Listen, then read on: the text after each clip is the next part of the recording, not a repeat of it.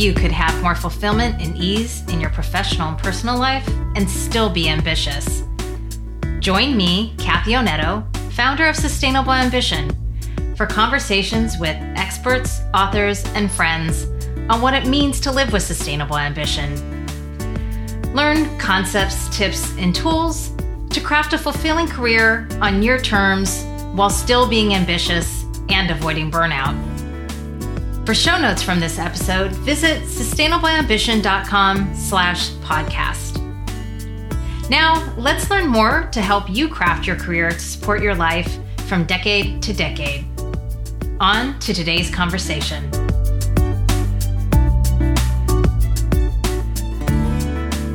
Welcome back, everyone. I am so excited to be joined today by Dorie Clark, someone I've admired for a long time since I read her first book back in 2012, and who has been a guide to me from afar over the years through her content and books through which she generously shares her knowledge, expertise, and wisdom. And today we're going to be speaking about her latest book, The Long Game: How to Be a Long-Term Thinker in a Short-Term World, which I think holds so much wisdom, especially for those seeking sustainable ambition. So Dorie, it's an absolute pleasure to have you here with me today. Thank you so much for being on with me. Kathy, it's great to talk with you. So before we get started, let me first properly introduce you to Dorie. Dorie Clark helps individuals and companies get their best ideas heard in a crowdy, noisy world. She has been named one of the top 50 business thinkers in the world by Thinkers 50 and was honored as the #1 communication coach in the world at the Marshall Goldsmith Coaching Awards. She is a keynote speaker and teaches for Duke University's Fuqua School of Business and Columbia Business School. She is the author of Entrepreneurial You, which was named one of Forbes' top 5 business books of the year, as well as Reinventing You and Stand Out, which was named the #1 leadership book of the year by Inc. magazine. She is a former presidential campaign spokeswoman and has been described by the New York Times as an expert at self-reinvention and helping others make changes in their lives. She is a frequent contributor to the Harvard Business Review and consults and speaks for clients such as Google, Yale University, and the World Bank. She is a graduate of the Harvard Divinity School, a producer of a multiple Grammy-winning jazz album, and a Broadway investor. So obviously, very accomplished Dorie and also multi-talented, which I hope to get back to at the end with a question. But to start, I wondered if you could share with us, when along your own career and business building journey, did you really have this epiphany about the concept of the long game and its power? Well, I've always tried to be a long-term thinker. I think most of us realized or acknowledged, like, yeah, that's a good thing to do, but it's not always easy to do. And that gap is part of the reason that I wrote The Long Game, was hopefully to think those ideas through and to create a framework that could help other people reorient in some ways. Because I know from my own experience, and certainly from running the Recognized Expert course and community, which you're part of, I've seen a lot of folks, and it's just so hard and so common because inevitably there is a gap. Sometimes, a chunk of time between us setting an intention of where we want to go and us actually reaching that place, because the most meaningful goals usually do take a while. It usually does take longer than we want it to. And it can be a little dispiriting when you're halfway through and you don't know if you're halfway through. You're like, okay, is this going to go on for like 80 more years? Like, where am I in this maze? And that's the point where a lot of talented people, unfortunately, give up.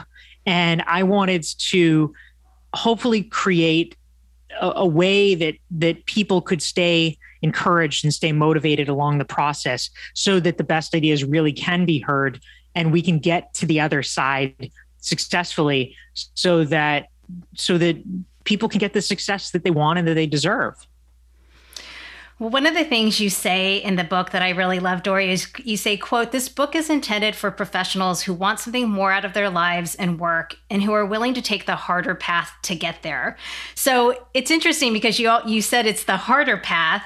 And yet, as I stepped back, paradoxically to me, this concept of the long game also seems to be empowering and freeing in some way. Is there some truth to that to you?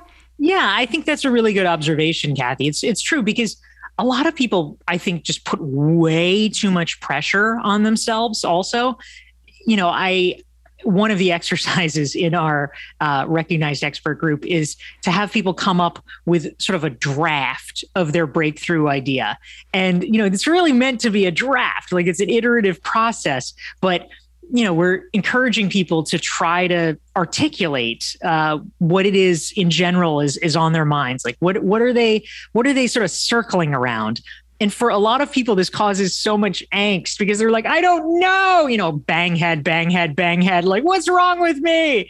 And I always try to reassure people, it's okay. It's okay. This is really about just you living your way into understanding what your breakthrough idea is. You're not going to get it by sitting at your desk for, 72 hours and, not going to the bathroom and, just like chaining yourself there. This is something that you can only really come to through experience and through conversations and through trying different things out. And if you don't have it right now, don't attack yourself for being inadequate. It will come. And similarly, of course, during COVID, there were so many people that just, were not able to quite get done what they wanted to get done. And I really try to encourage people, don't be angry at yourself. You're doing the best you can do. Now, later you can over-index and you can get back to things. It's not like, oh yeah, be indolent forever. But when there are obligations, when there's caregiving, when there's, the risk of the world turning into zombies, it's okay to take a step back and be like, wow, that was challenging. Maybe I focused on other things then. Yeah. And it sounds like what you're describing too, like in terms of this idea, for example, in the recognized expert community, this sense of people searching for their idea or being an experience to uncover it. That to me seems like it has a lot of application to people finding their career path too, or this journey of a career path. Is kind of, you talk about, I kind of talk about this idea of passion. I don't really like the advice of find your passion, just for so many reasons. And one, I think people can get into this passion paralysis where it's like, where is it? Where is it? And they never land. Or a passion paradox where they're like, well, this is my passion. I made it my work and now it's not my passion anymore. And so, you talk about this idea of instead looking for things that are interesting, or solve for interesting. I'm forgetting the exact, optimizing for interesting. There it is. So do you see this in terms of this idea of experience, living into the experience of things being applicable also in this idea of managing one's career over time? Yeah, I think that's a great point, Kathy. And that's exactly right. Finding your passion is absolutely an area where people are extremely hard on themselves. If in our society, it is such a valorized concept to follow your passion that if you are someone who, God forbid, doesn't have a passion or doesn't know what your passion is, a lot of times people feel very inadequate about that. And you're right, they can feel paralyzed, like, wow, I guess I can't literally do anything with my life until I discover my passion. And so what do you do then? You just sit around somehow, waiting for the apple to fall on your head. That's not the right move. So when in doubt, I am a fan of lowering the bar because oftentimes, it's not to say you have low standards, but you have low standards at the start so you can get started. One of the people that I quote in The Long Game is a guy named BJ Fogg, who's a Stanford professor. And his advice, he's this, habits expert. And when he was trying to get himself into the habit of flossing his teeth, his strategy was floss one tooth. And it's so easy that you feel like a moron if you're not flossing one tooth. But then, you know what? If you floss one tooth, it's actually not that hard to keep flossing and floss 2 or 3 or 5 or 10. So I think having a low bar where it's what's interesting in the long game. You're exactly right. I talk about the concept of optimized for interesting because you might not know what your passion is, but for sure, you know what's interesting or what's not interesting to you. So, do more of what's interesting. Yeah, I love that. One of the things I wanted to come back to too was this idea of courage. It comes up a lot on this podcast in this idea of either people who might take a non-traditional path or for their life and or career. And you also say that it takes courage to be a long-term thinker. And I was wondering if you could say a little bit more about why that might be the case. Yeah. So in the long game, I actually begin the book with some stories about my friend Martin Lindstrom, who's a branding consultant. And he has worked with all the top companies. He's a very successful New York Times bestselling author and branding consultant. And he raised a point with me a while ago that really stayed with me, which is, he says, in all of the years he's been doing branding, he says, literally, he has never encountered a CEO that is opposed to the idea of equality or opposed to, some of the things that are controversial social issues of our time. But he said, that's not the issue. It's not like ideology. It's that they are rewarded on such a short-term basis with regard to quarterly earnings that anything that they might do that might disrupt the share price of their stock means that they would incur a loss of bonuses. They would incur the wrath of their board. Everybody in the market is focused on these short-term results. And so even if something is better for the company in the long term, we talk about being on the right side of history. In the short term, there might be consequences, and that often makes them very chary. Yeah. And so it doesn't make them, they don't have the courage to kind of take that long view and go ahead and step out and, like you're saying, do the right thing in that situation. And it sounds like we can often get caught in a similar kind of limiting belief in terms of kind of stepping out to do something that might be a little bit more courageous to help us meet our goals. We kind of, for example, even with a career, well, I can't take a short-term income hit, right, to step out and go on a separate path, say. Yeah, that's a perfect analogy. And in fact, for the flip side of that equation, I end the book with a story about Jeff Bezos and Amazon. And a decade ago, he was doing an interview with Wired magazine. And of course, Amazon is now, a lot more successful than it was even a decade ago. And he was opining about what he thought Amazon's secret sauce was. Why was it that it had done so well compared to its competitors? And what he said is, most of my competitors are only willing to plan on a 3-year time frame. That's the furthest out they can imagine. That's the furthest out they're willing to think about. And he said, Amazon plans on a 7-year time frame. And that makes everything different because, first of all, of course, it means that you have to be willing to endure more short-term losses because things take a while to get profitable. But it also means that you can create bigger projects, more potentially dramatic or game-changing projects, because those are the kind that take 7 years to develop. And so now, these years later, we see what has become of Amazon Prime. We see what has become of things like Amazon Web Services that have ensured the profitability and the long-term moat that Amazon has built for itself. And that's what we can do with our own careers. I mean, that's really the goal of the long game, which I'll wave my copy right here. The goal is to help people really understand how to apply the principles of strategic thinking to their own lives and their own careers. Yeah, I love it. By the way, I'm anxiously awaiting my copy to arrive on September 21st, Dorie. So it's pre-ordered and on its way. Around this idea of like the long game and planning or this long-term thinking in the Amazon, like I'm a planner. I like to have a vision and set this longer term goal. And even part of what I'm doing now is really like taking a long game approach. And your counsel, by the way, through Rex and other things, that like things take time. It helps me a ton to take the pressure off, to remind myself that this is a journey. And I like this idea of like having a vision and yet holding it loosely. And yet many people think, you shouldn't look too far out, or that, well, I worked my plan and now I'm not happy, so I don't want to believe in a plan at all. So how do you think about that for those that are like, hey, I just want to look a year out, or I don't want to really kind of have this longer term plan because I don't know what that really looks like? Well, my rejoinder to that is that it's actually, I think, incredibly liberating to have a super long-term plan, which I'll call, 10-year plan, 20-year plan, because you don't need to know how you will achieve it. So also, it's 10 years away, right? If you change, kind of who cares, right? Like the whole point is to be directionally correct.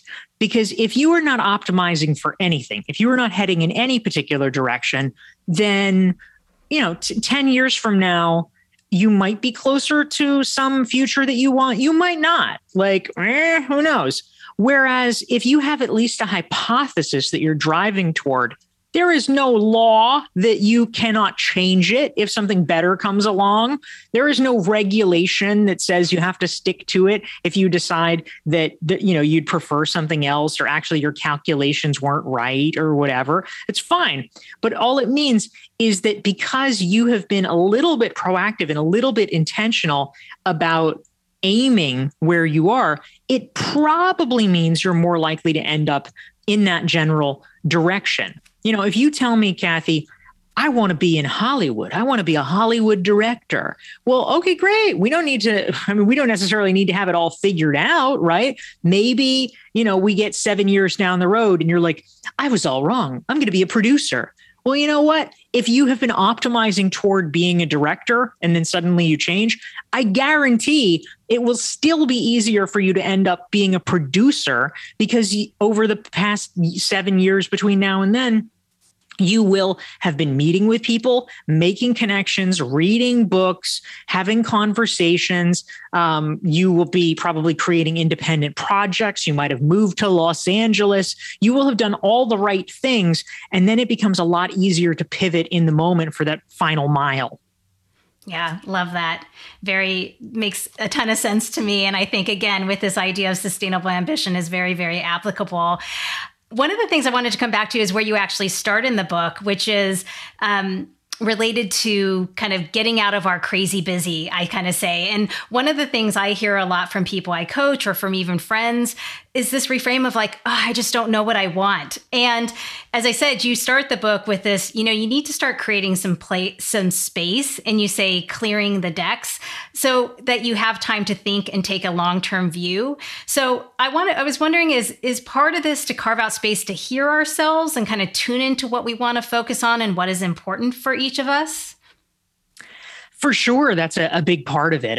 The reason that I start the long game with a section about white space is, it's not that it takes huge amounts of time to do strategic thinking. No one has huge amounts of time anyway. It's okay. It's not like everybody has to go on a sabbatical or a retreat, but it is equally true that you can't do strategic thinking with no time.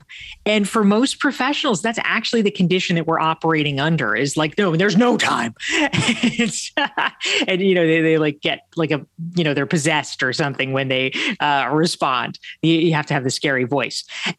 And somehow we have to break out of that, so that there's at least enough room that people can get perspective and start to make rational choices. Because if you were heads down all the time, if you were buried in the present moment, just trying to execute, you never really ask the question, well, am I executing on the right things?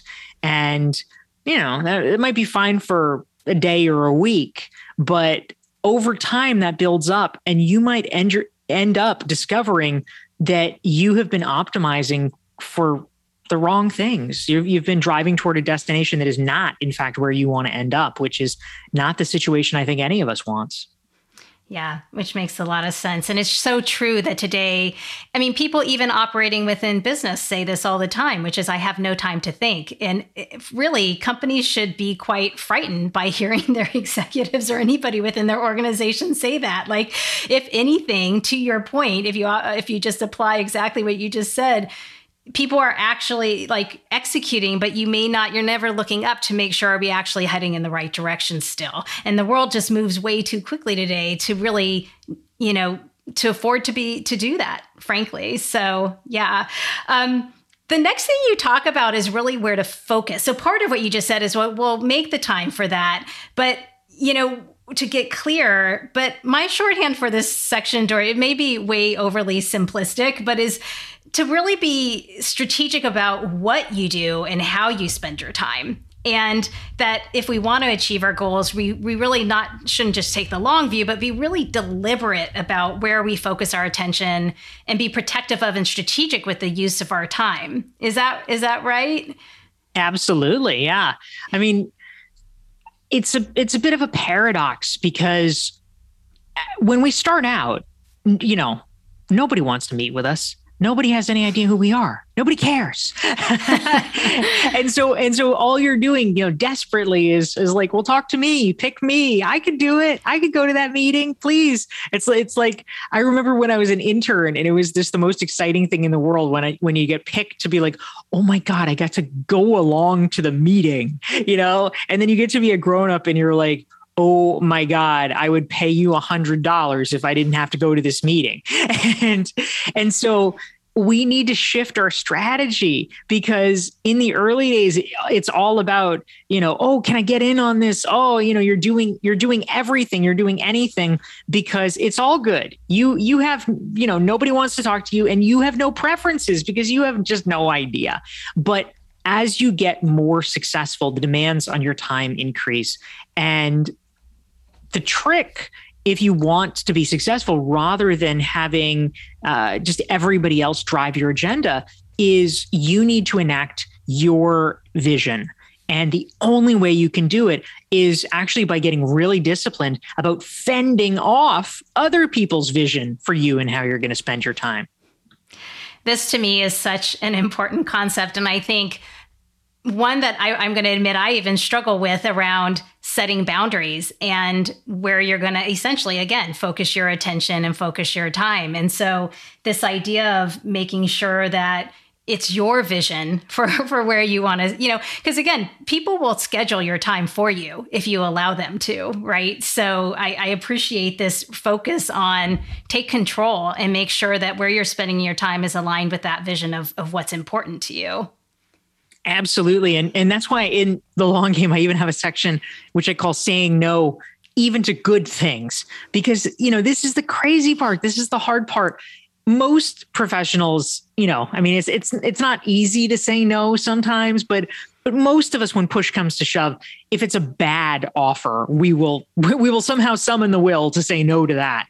But the problem is, what if something actually is a pretty good offer, but it's just not aligned with where we want to be going or what we want to be doing? That is really hard. It's really complicated. And a lot of us fall prey to it, frankly, because we're like, oh, but it's so good. Oh, it's so compelling.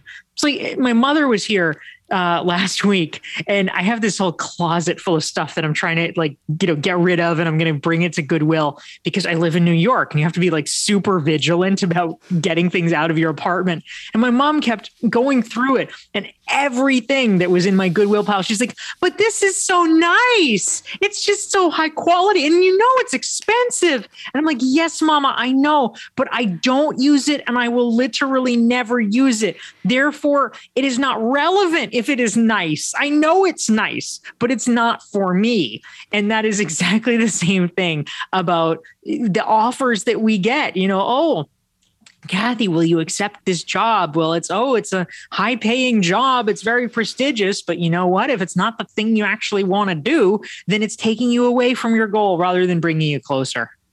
Yeah, that's great. It's a super helpful section of the book, I think, that people can find really useful in guiding them to make these different choices that they are presented with. And you, in your prior to that one response, were talking about this kind of like earlier in one's career versus later in one's career. And I wanted to come back to this because to me, the long game, as I've mentioned, it's really a powerful concept and has, to me, direct application to sustainable ambition in terms of how one can really manage their careers from decade to decade. And I was curious if you'd have some thoughts on this idea of, how should one think about playing the long game if they are earlier in their career versus perhaps if they're in the middle or later stages, say? Yeah. Well, I think regardless of where you are, a general principle that I am a really big fan of when it comes to our careers is you can make the larger transitions based on the length of your runway. So and let me define what I mean by this. So I wrote a piece a while ago for the Harvard Business Review about career change after 50. My first book was called Reinventing You. And so I talk a lot about career change issues. And I would often get people, writing in or whatever, asking questions. And they'll basically say, well, I don't, everything you said makes sense, but not for me. I'm over 50. And I'm like, no, you need to shake people. Like, you can still do things. You can still change careers. You can still do a thing. And I think the only difference is so the bigger the change that you're trying to make, the more you need to understand that it is difficult to start at the same level. That's the issue, right? Like if you're making a pretty small or subtle change, then you can probably parachute in where you need to go. If it's a really dramatic change, odds are, unless you have a really good friend who is the hiring manager and trusts you implicitly and is like, well, Kathy can do anything, then they might be a little skeptical. And so you might need to start at a lower level just to prove your aptitude, although you often, because you are very qualified, can move up quickly. And so that often correlates with salary things. So, if you're 55 and you're like, I need a new challenge, I want to try something else, go for it. Yeah, absolutely. And if money is not the operative factor, then you can literally do whatever you want. The challenge comes when you're 55 and you say, well, I'm earning $400,000 now, and I want to do something radically different and also make $400,000. Like, well, it might take a little while to get to that. But obviously, if you're younger, you do have much more runway. And so the key thing at whatever age, whether you're 30, whether you're 55, what have you, is the way that you can build runway, buy runway for yourself, is to be thoughtful about cultivating your off time and your nights and weekends, because that's actually how you can get a lot of the experience that you need, which enables you to saunter into the next career that you want to have. So I did this all wrong. When I started my own business, I finished up the job that I had, which was running a nonprofit. And then once I left, I was like, gosh, I wonder how I'm going to get clients, which is a dumb thing to do. That's ridiculous. You should start getting clients as soon as you think about it. Obviously we're, assuming there's not like some kind of a non-compete or whatever with your existing company, but to the greatest extent possible, you want to stress test your ideas. You want to practice, even if there's no money involved. You can be getting testimonials, you can be getting case studies, you can be getting referrals at first, and that can help you grow your business so that you can transition into whatever you want to do and actually have really good experience and be credible. Yeah, really wise advice. And I feel like this relates, Dorie, to what you talk about in terms of 20% time and experimentation that you talk about in the book. And what was interesting about this for me, it's not like I don't know about Google's 20% time and kind of haven't had it brought up in other situations, but how you talked about it in the book really resonated and applied to exactly how you're talking about it here. Because to make another concept, many people I've talked to on the podcast, when I ask, what would you give advice to your 20-year-old self, or advice would you give to somebody early in their career? They say, take more risk. And what I thought was interesting as I was reading the book that kind of came to me was that Well, really, if you took this 20% concept, it kind of evens out that risk taking, if you will. It kind of says, actually, to your point, if you're a little bit further along in your career, there is a way to take a little bit more risk by using this experimentation, by carving out 20% time to kind of test out what your next path is. And my sense is that people kind of tend to be resistant to potentially doing that, or they don't realize that maybe that's an option for them, that they could do that to test their way into what's next. I don't know if you have thoughts on that. Well, I think it's really true, Kathy. I mean, people just have this epidemic of black and white thinking, which I think kind of ties in with short-term thinking in a lot of ways. And it is, of course, as humans, it's natural to kind of devolve into that when we're not mindful, but we need to guard against it. We need to be thoughtful about what that looks like, and realizing, my friend Laura Vanderkam is a time management and productivity expert, and she makes a really great point, which I think relates to this. And in her case, she's talking about people who say, oh, well, I don't have time to work out. And she's like, okay, well, why don't you have time to work out?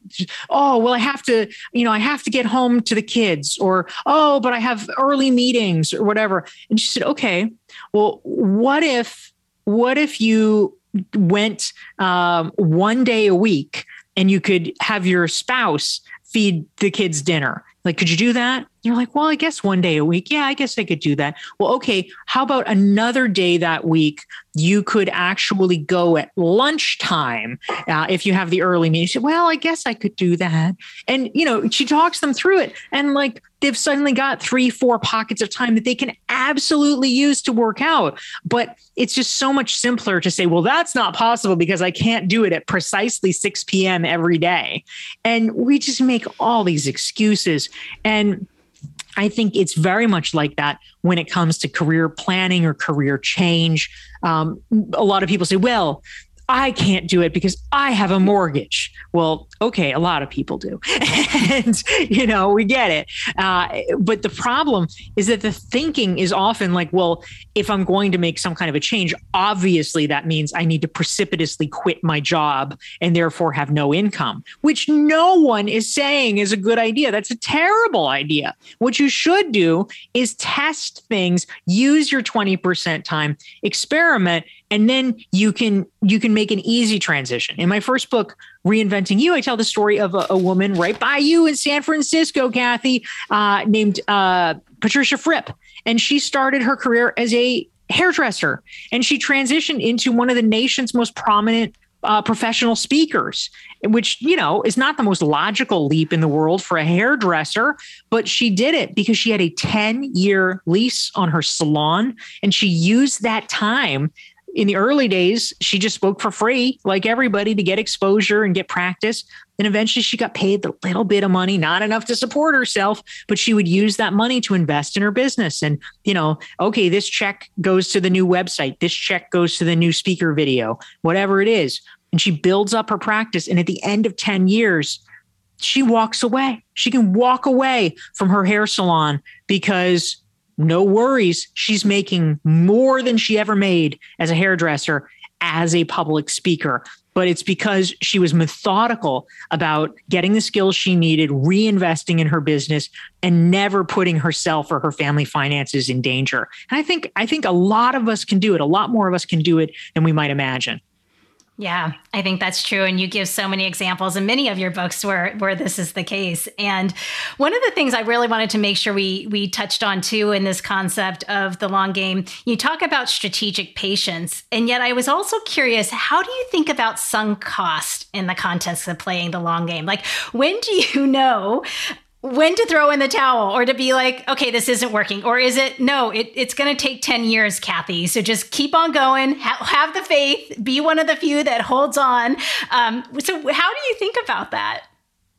Well, one of my favorite antidotes to sunk costs is actually just making sure, and so many people don't do this, but making sure either at the outset or as close to the outset as you possibly can, that you actually really do understand what is likely in terms of the time frame, because it's not necessarily so bad or so terrible to run a marathon, right? Like a lot of people run marathons. This is a thing they do, even though it's hard. What is terrible, I will tell you, is thinking you're running a half marathon. You're at mile 12.9, and then they're like, psych, it's actually a marathon.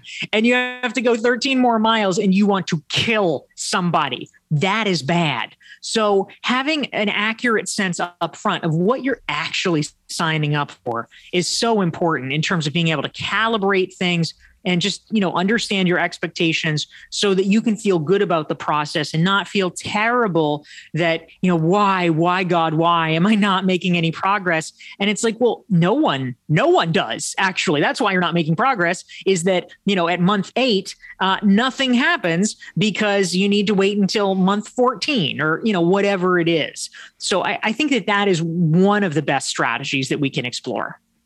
I appreciate that. Yes. It's kind of it. I'll just throw into, like, I've run marathons before, and I kind of say that I think anybody, assuming your body will let you, right? Like, you don't have any major, like, as long as you do the training, you can do it. So it's really just also doing the work, as you talk about too, knowing what and even that example you gave of Patricia, the hairdresser, she did the work to get herself there. So both knowing how long it might take and then being methodical about it can help you get to that end game. Absolutely. Yes. Yeah. Well, one of the final things I wanted to ask you before we start to wrap up is, more personal, Dorie. One of the things I really admire about you is that you are a multi-passionate person and that you embrace it. And you don't tell others like me. I actually asked a question around this in one of my first Recognized Expert webinars. You didn't say, like, narrow it down, Kathy, focus. You can't do it all or have multiple things you're doing. And, you're a Broadway investor. I think you said you were doing stand-up comedy at one point. You produced a Grammy-winning jazz album. I think I saw somewhere maybe on your Instagram that you were learning to play ping pong. Yeah. How do you get all this in, and kind of what fuels this kind of desire to kind of like really kind of honor these different interests that you have? Well, for me, and I'd be curious, Kathy, how you view it as well. But I will say that part of it is just keeping myself interested because, I get bored. I like to do all kinds of things. So, life is no fun if you're not entertained. So that's part of it. I think that also part of it really is my own desire to operationalize the principle that I talk about in the long game about having 20% time.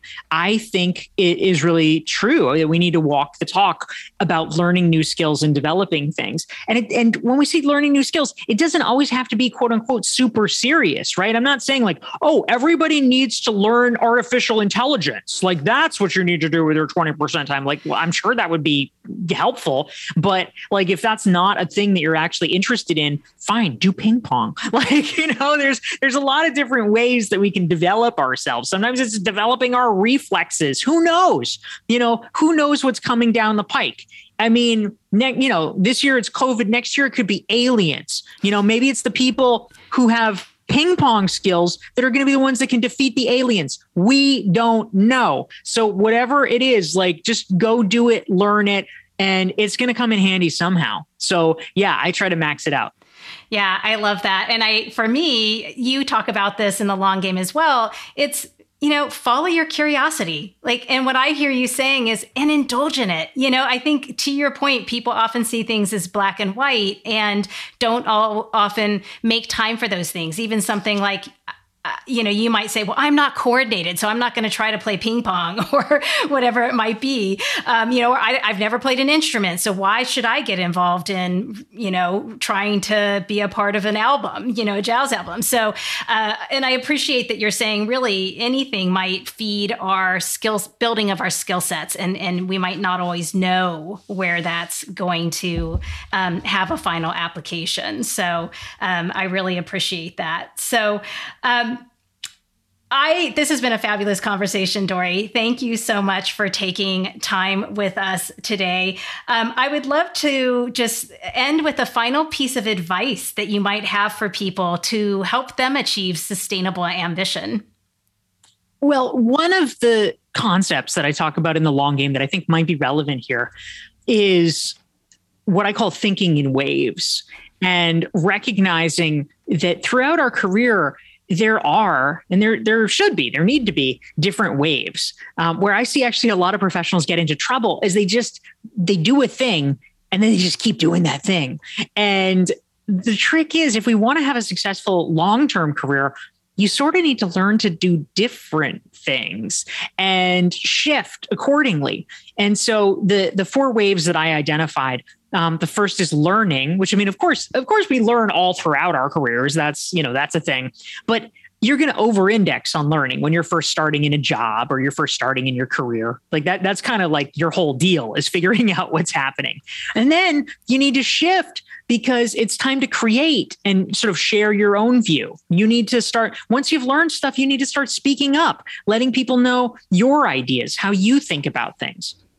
You also, at a certain point, need to shift into connecting mode, because those ideas are not going to do anybody any good if you don't have allies, if you don't have people around you that support you and say, oh, well, actually, that's a pretty good idea, Kathy. Let's get together and, try that. Let's make that happen. You want people who can back you up and help you amplify those ideas.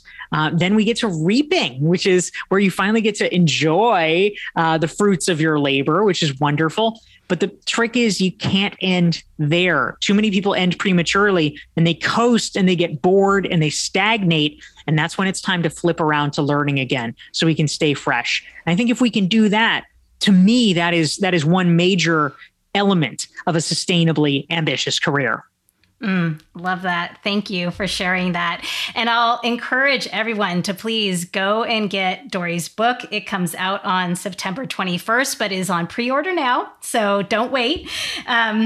Dorie, where can people find you? And I know you have a self-assessment people can get. Where should they go to find that? Yeah, thank you so much, Kathy. There is, in fact, a long game strategic thinking self-assessment, which folks can get for free. And it really helps walk you through the process of how to apply the principles of strategic thinking to your own life and your own career. And folks can get it at dorieclark.com/thelonggame. Wonderful. And I, of course, will capture that in the show notes. Dorie, again, I'm so grateful you spent time with me today and are sharing all this wisdom with my listeners and with others out in the world. So it's really been an honor. Thank you so much. Thank you, Kathy. Great talking with you. Thanks for listening to this episode of the Sustainable Ambition Podcast. I hope you take away at least one learning or inspiration from today's conversation. Find more inspiring interviews and get show notes for this episode at sustainableambition.com/podcast. Make sure you don't miss an episode or my insider tips, guides, and tools by signing up for Sustainable Ambition Forum, my twice monthly newsletter. Sign up at sustainableambition.com/subscribe. And remember, it's not about finding work-life balance. It's about building work-life resilience. Thanks again for joining me. Speak with you next time.